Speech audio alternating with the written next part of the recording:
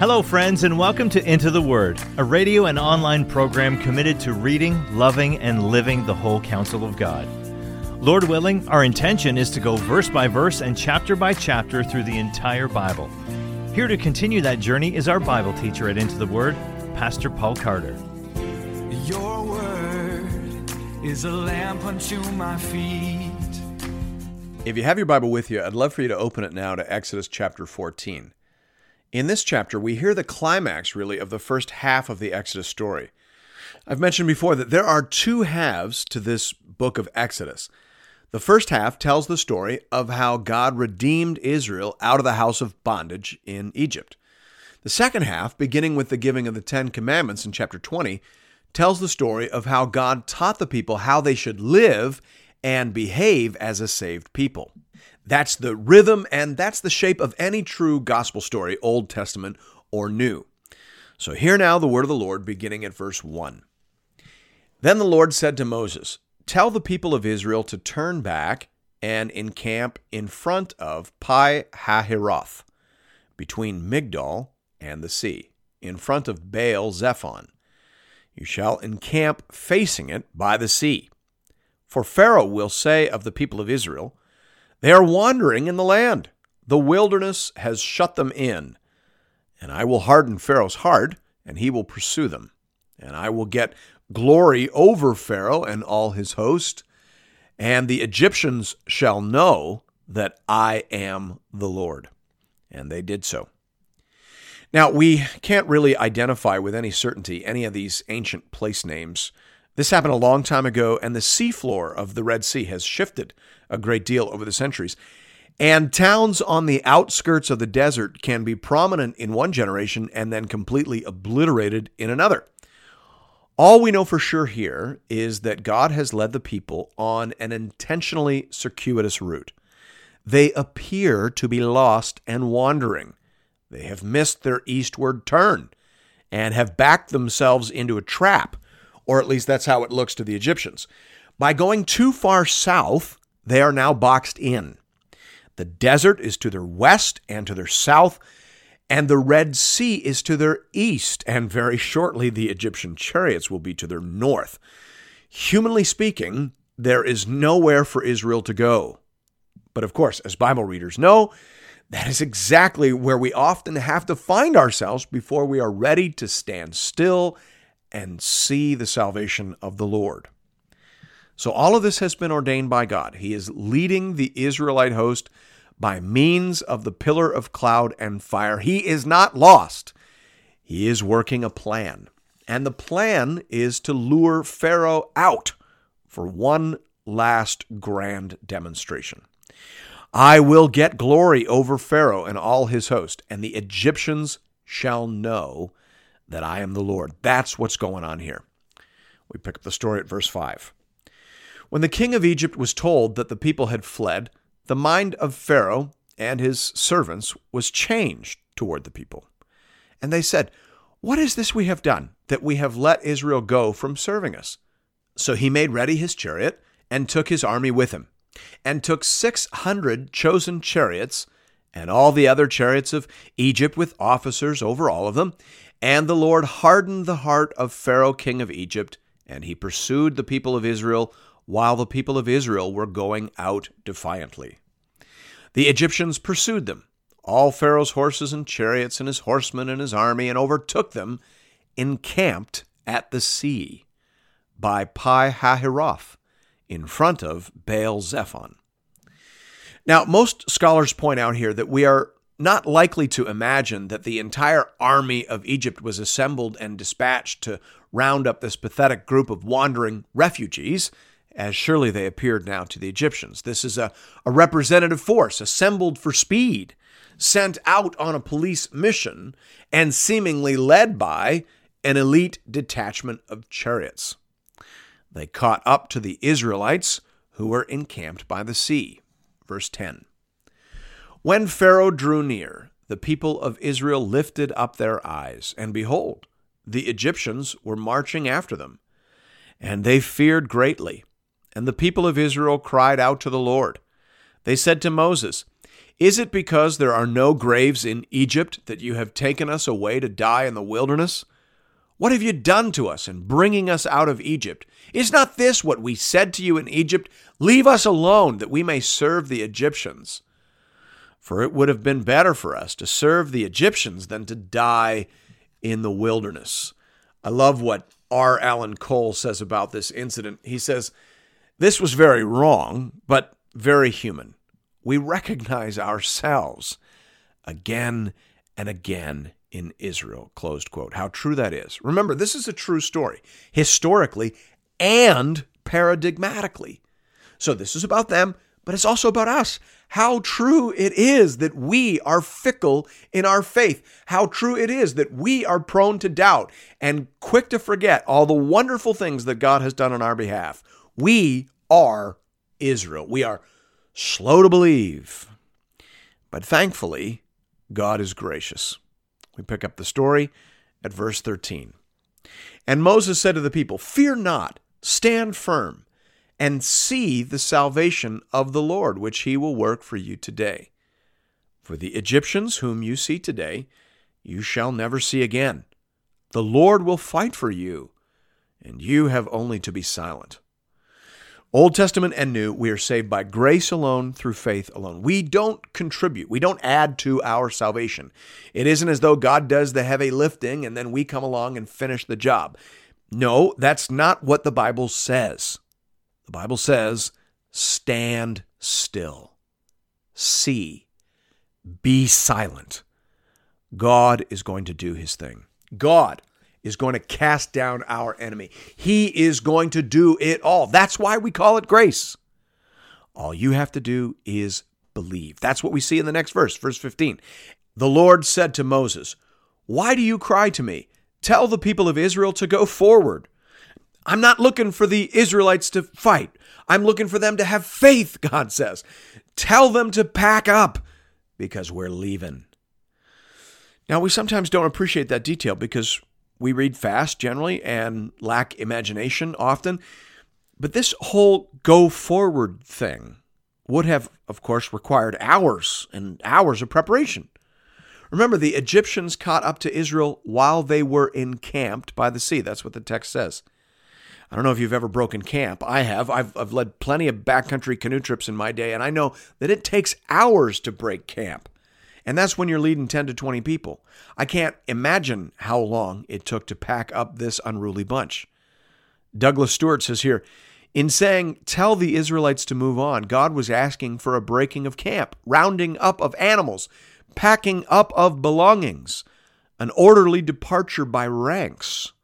All this would take many hours, and indeed the remainder of that day and almost the entire evening were used in the process of getting the Israelites out of their encampment and into and across the sea. Closed quote. Now, to state the obvious, you wouldn't bother doing all of that if you didn't believe that God was about to do something miraculous. Because, as I said, there was nowhere for Israel to go. Escape was impossible, which, of course, is when God shows up to do his thing. My point is this. Sometimes packing can be a gesture of faith. It was in this case. It was Israel believing that God would make a way. The story continues. The Lord said to Moses, "Lift up your staff and stretch out your hand over the sea and divide it, that the people of Israel may go through the sea on dry ground. And I will harden the hearts of the Egyptians, so that they shall go in after them, and I will get glory over Pharaoh and all his host, his chariots, and his horsemen, and the Egyptians shall know that I am the Lord, when I have gotten glory over Pharaoh, his chariots, and his horsemen." So again, this was the last scene in the long, dramatic encounter between God and Pharaoh. Pharaoh, in a sense, stands paradigmatically for the devil, the one who holds us in cruel bondage. So, for example, in the New Testament, in the book of Hebrews, speaking about the salvation that is ours through Christ, the apostle says, "Since therefore the children share in flesh and blood, he himself likewise partook of the same things, that through death he might destroy the one who has the power of death, that is the devil, and deliver all those who through fear of death were subject to lifelong slavery. Do you see that?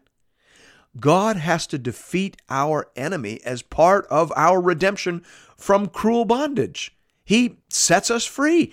He has to show his power. He has to transfer our allegiance and ownership. That's what the Exodus is.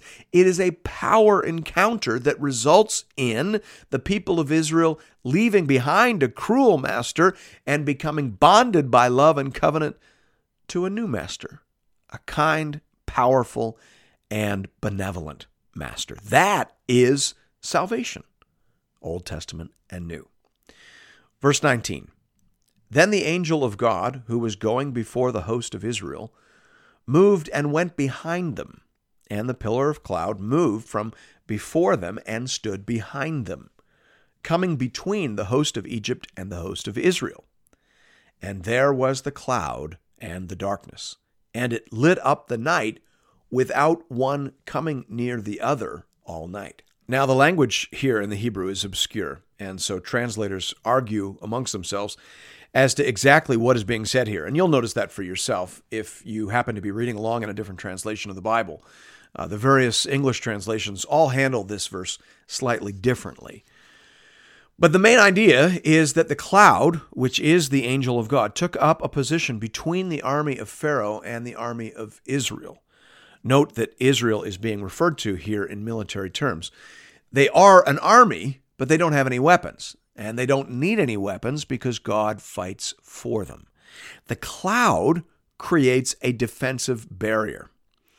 Now, Jewish tradition says that it was light on one side, the Israelite side, and dark on the other side, the Egyptian side. And that may have been so. As I said, the grammar is obscure here, as you can see for yourself in the ESV translation, and as you would certainly notice if you're comparing with others. Verse 21. Then Moses stretched out his hand over the sea, and the Lord drove the sea back by a strong east wind all night, and made the sea dry land, and the waters were divided. And the people of Israel went into the midst of the sea on dry ground, the waters being a wall to them on their right hand and on their left. The Egyptians pursued and went in after them into the midst of the sea, all Pharaoh's horses, his chariots, and his horsemen. And in the morning watch, the Lord, in the pillar of fire and of cloud, looked down on the Egyptian forces and threw the Egyptian forces into a panic, clogging their chariot wheels so that they drove heavily. And the Egyptians said, "Let us flee from before Israel, for the Lord fights for them against the Egyptians." So here God lures the Egyptians into a trap. He uses the east wind to blow out and dry out a narrow channel, but it is boxed in by water on either side. So the chariots would have to follow directly behind the marching hordes of Israel. Normally, chariots, of course, would want to sweep in from the flanks, but that's not an option here. And the path would have been just nominally usable for foot traffic. And remember, the Israelites were traveling light as per God's instructions. But after all their thousands and all their cattle had passed by over this path, it would have been thoroughly chewed up. It was wet and boggy to begin with. And so the chariots, of course, are in trouble. They begin to get mired in the mud. And God supernaturally throws them into a panic. And I'm not sure how supernatural that panic would have needed to be. One doesn't envy the situation of these charioteers. Pharaoh is behind them. And remember, Pharaoh thinks of himself as a god. And as a god, he has sent them to retrieve these runaway slaves. So they can't return empty-handed. That's not an option. But they have already seen what the God in front of them is capable of. Most of these men would have already lost sons to this God. So they were already halfway down the road to panic. But once they see this trap, the narrow path, the chewed up ground, the wheels stuck in mud and mire, they know exactly what is going on. They are being led to the slaughter. And so they say, "Let us flee from before Israel, for the Lord, Yahweh, fights for them and against the Egyptians." But it was too late. Verse 26. Then the Lord said to Moses, "Stretch out your hand over the sea, that the water may come back upon the Egyptians, upon their chariots, and upon their horsemen." So Moses stretched out his hand over the sea, and the sea returned to its normal course when the morning appeared. And as the Egyptians fled into it, the Lord threw the Egyptians into the midst of the sea. The waters returned and covered the chariots and the horsemen of all the host of Pharaoh that had followed them into the sea. Not one of them remained. But the people of Israel walked on dry ground through the sea, the waters being a wall to them on their right hand and on their left. So Israel made it through, but the chariot force of Pharaoh was consumed. They perished in the waters, and not one of them remained. Now, to be clear, that doesn't mean that Pharaoh died. In fact, the language of the story implies that the chariots and the horsemen were sent ahead. It is they that died. Pharaoh and his officials were safe, though thoroughly and entirely defeated, back on the other side. Verse 30. Thus the Lord saved Israel that day from the hand of the Egyptians, and Israel saw the Egyptians dead on the seashore. Israel saw the great power that the Lord used against the Egyptians. So the people feared the Lord, and they believed in the Lord and in his servant Moses. Now, believed probably isn't the best word there. The NIV renders that as trust, as in the people feared the Lord and put their trust in him and in Moses, his servant. The Hebrew word there is aman, which means firm or faithful or true or certain. The sense seems to be that this dramatic display stirred up faith in the people of Israel. That's important for us to see because, again, this whole story is intended to be understood both in a historic sense and in a paradigmatic sense. It is telling us what happened, and it is showing us what faith looks like. Nahum Sarnas is here. Faith in the Hebrew Bible is not belief in a doctrine or subscription to a creed. Rather, it refers to trust and loyalty that find expression in obedience and commitment, closed quote. That's the idea. And that is what the Lord is building here and growing here in his covenant people. Thanks be to God.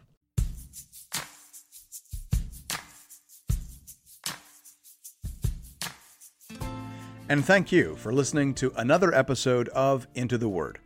If you've appreciated the Into the Word ministry, I'd like to personally invite you to pay it forward by supporting one of our preferred mission partners. For the remainder of this year, we are highlighting the church planting ministry Mile 1 in St. John's, Newfoundland. Newfoundland is classified as an unreached population, with less than 2% of people identifying as evangelicals. Mile 1 Ministries is committed to helping healthy churches plant other Bible-believing, gospel-preaching churches. Here at Into the Word, I only promote ministries that I have firsthand, on-the-ground experience with. Mile 1 is bearing fruit and is being led and stewarded by people that I know and trust. If you'd like to make a contribution to this important ministry, you can do that by visiting the Into the Word website at intotheword.ca.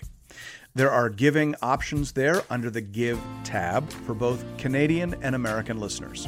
International listeners are welcome to give as well, though their gifts may not qualify for charitable receipts in their nation. Thank you for considering this method of showing your support for the Into the Word program. And may God alone be glorified.